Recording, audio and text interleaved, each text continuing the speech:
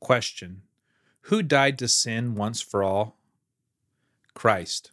Romans 6:10. Question. Of whom are you slaves?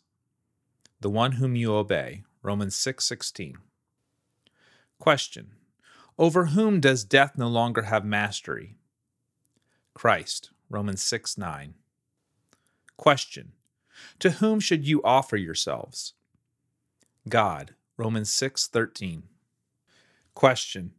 Who were therefore buried with Christ through baptism? We were. Romans 6:4. Question.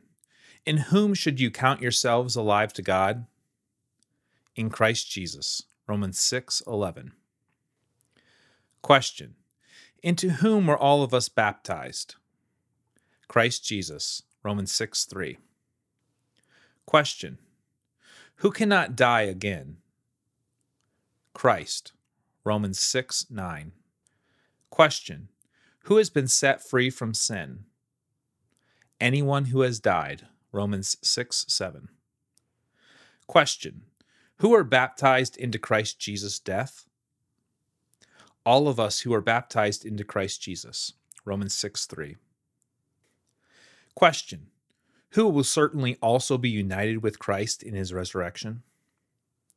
We will. Romans 6:5. Question. Whom should you offer to God?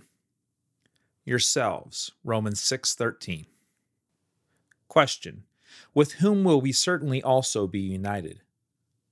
With Christ in a resurrection like his. Romans 6:5. Question. In whom is the gift of God eternal life? Christ Jesus our Lord. Romans 6:23. Question. With whom did we die? Christ. Romans 6:8. Question. With whom do we believe we will also live? Christ. Romans 6:8. Question. Of whom have you become slaves? God. Romans 6:22. Question. To whom does Christ live? God. Romans 6:10. Question. To whom should you count yourselves alive?